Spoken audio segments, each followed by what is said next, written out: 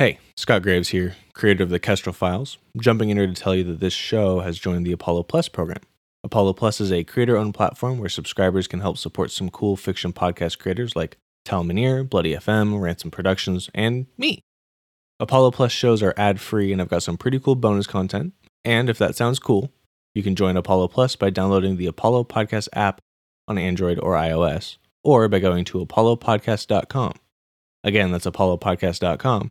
Or through the Apollo Podcast app on iOS and Android. Thanks for the support.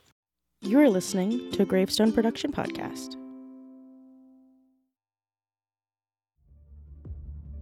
Welcome to our solar system. The year is 2373 Standard Earth Time. Humanity has colonized the planets and brought with them the omnipresent artificial intelligence known as Kestrel. Today, we dive deeper into Kestrel's memory banks to explore the worlds through her ears. Let us continue our journey now.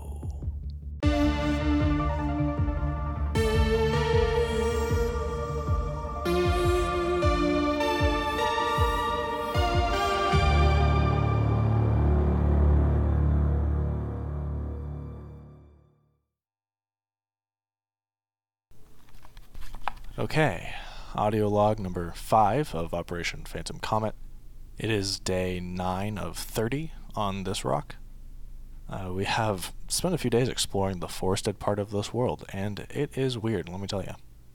It's not every day you get to walk through a forest of completely alien plants that are a shocking purple color and a floor of a deep bluish violet. It's truly bizarre in all of the best ways. Some of our initial discoveries of the fauna were tough. We heard a lot of evidence of local fauna in the forest, but we didn't see any for several days. I think it was day 4 we finally spotted what can only be described as a winged lemur. It has the body of a bird, the long tail of a lemur that ends in a feathered fluff. It's got large blue eyes and wings that, while feathered, are similar in structure to a bat's, like it's got hands on it, and it's got long lemur legs. But it also has a beak. They don't look light, weight-wise, not in the way that bird bones are light. But I don't believe they need to be based off of the gravity of this planet. It's minimal, and these creatures can easily fly without it. They're unnaturally strong for the strength of gravity that this comet has.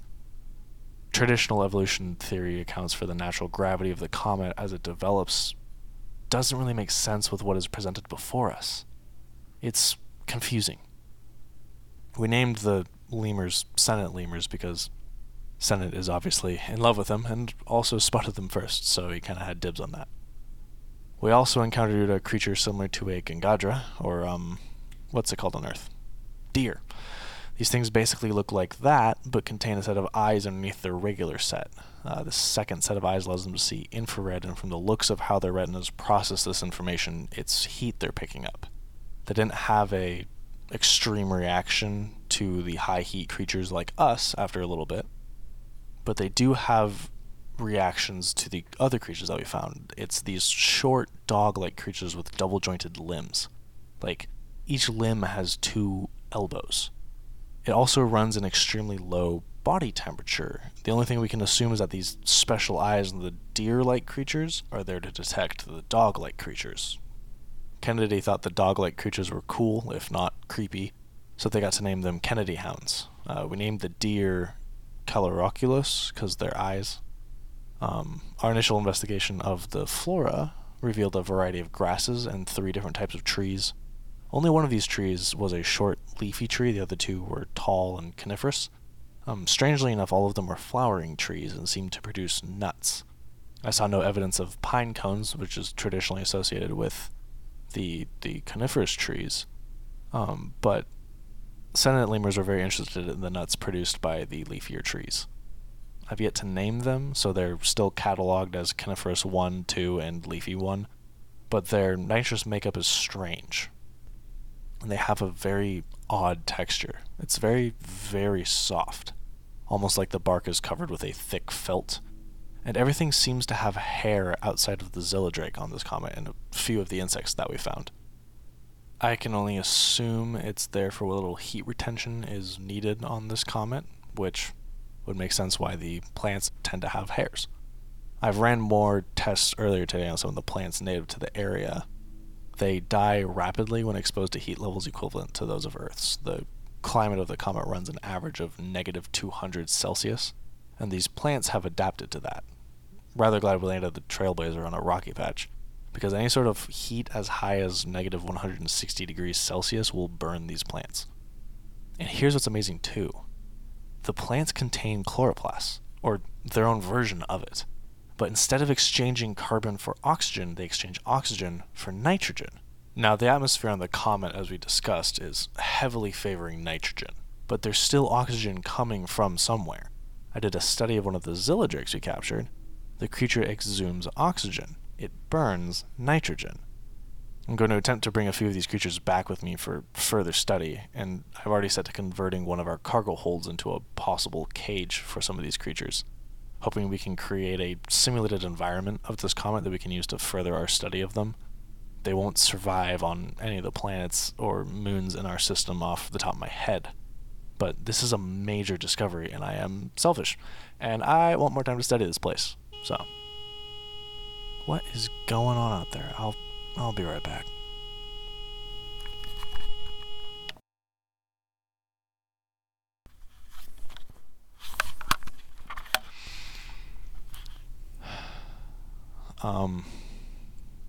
How do I put this? Bad news? Kennedy went out to explore some of the nitrogen lakes, take some photos, I guess. Senate said they pulled back up to camp in our Explorer buggy and just collapsed out of the driver's seat. We've got them in their room, but they're running a fever and unconscious right now. They got bit by something. There's a hole in the glove of their suit and a wound on their hand. I don't know what. Bite, stab, like a stinger. We haven't gone to explore there yet. I don't know why they went to go by themselves, but they're feverish and their whole left arm is inflamed, which means there's a venom in them. I only have a limited understanding of survival care, and I'm no doctor, but this is most likely a venom that's never been seen before in our solar system. Hopefully they have a picture of whatever got them so we can go back and capture one, study what the venom is. Hopefully they can hang on long enough, but I don't know. We might have to abort the mission early, so I'll have more information later.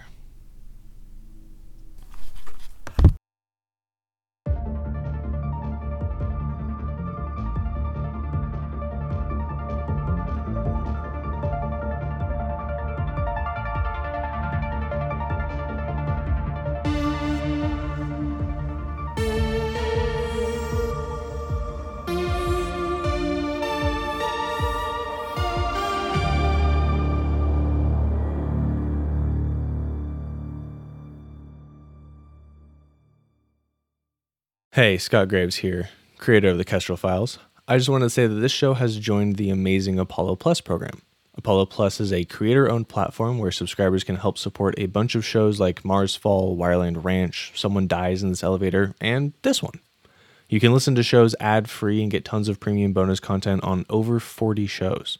For us sci-fi people, I recently listened to Mars Fall, and they have a whole miniseries, interviews, and albums of the show's unique score on there. All of it for $10 a month. That's like having a Patreon account to 40 podcasts for the price of one. On top of that, 70% of your subscription goes directly to creators. This support helps us with getting these shows produced. I know every penny that I earn through this program goes straight into the next season's budget, and let me tell you, as an indie podcaster, every cent helps us keep doing what we love and helps keep the content flowing on a faster timeline.